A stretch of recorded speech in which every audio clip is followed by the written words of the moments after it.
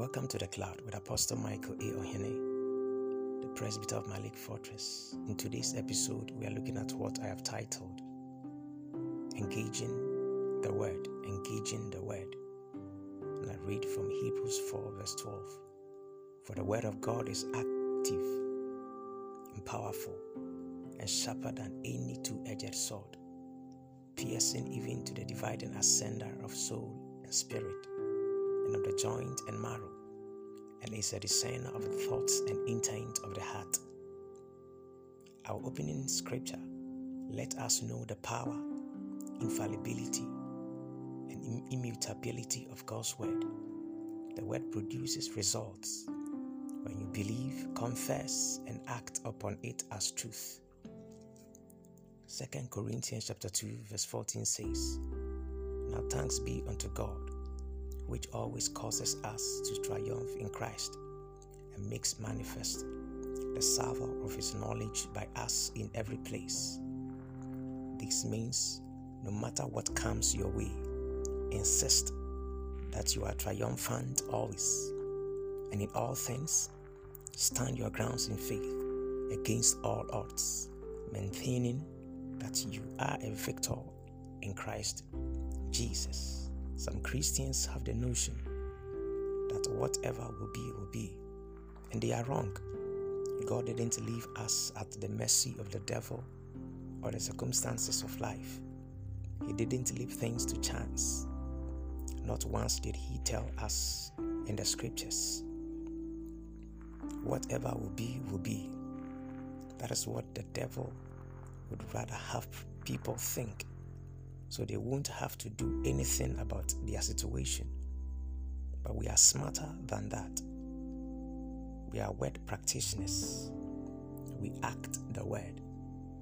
God gave us his word to live by and to use in creating our glorious and triumphant lives.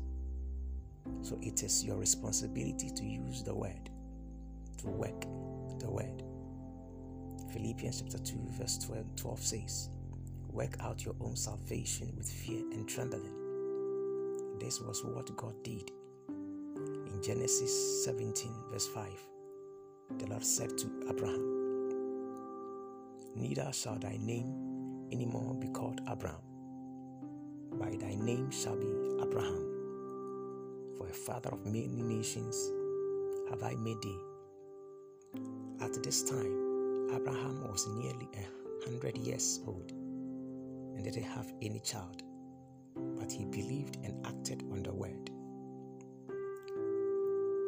Romans chapter 4, 17 to 21.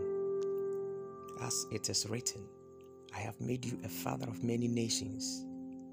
Before him he believed, even God who gives life to the dead and calls those things which are not as though they were, who against hope believed in hope, that he might become the father of many nations, according to that which was spoken. So shall your descendant be.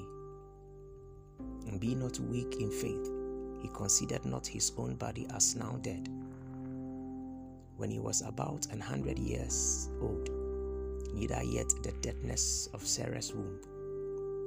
He staggered not at the promise of God through unbelief, but was strong in faith, giving glory to God, and being fully persuaded that what he had promised, he was able also to perform. Abraham didn't stagger at the promise of God through unbelief, but was strong in faith, giving glory to God. The change you desire in your finances, health, and family is dependent on you, not God. Act on the word. Insist that there is going to be the only one outcome, what the word says. Walk in this consciousness. Shalom.